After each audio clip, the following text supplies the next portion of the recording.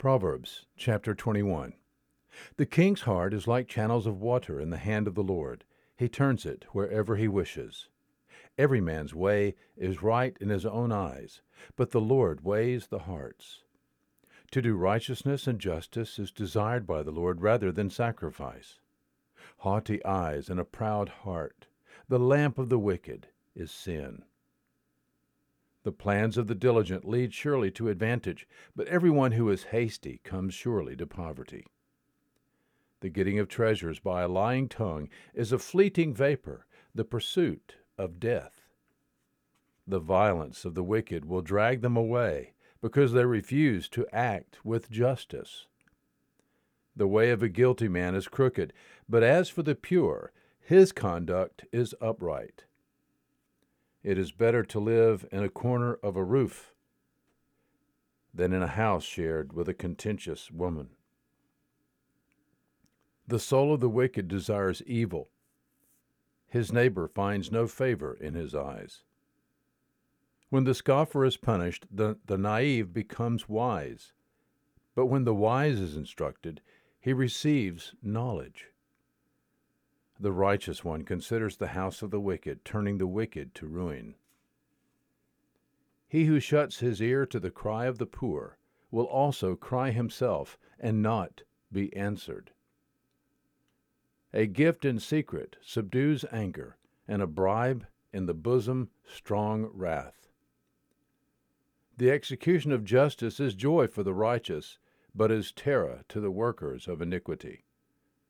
A man who wanders from the way of understanding will rest in the assembly of the dead. He who loves pleasure will become a poor man. He who loves wine and oil will not become rich. The wicked is a ransom for the righteous, and the treacherous is in the place of the upright. It is better to live in a desert land than with a contentious and vexing woman. There is precious treasure and oil in the dwelling of the wise, but a foolish man swallows it up. He who pursues righteousness and loyalty finds life, righteousness, and honor. A wise man scales the city of the mighty and brings down the stronghold in which they trust. He who guards his mouth and his tongue guards his soul from troubles.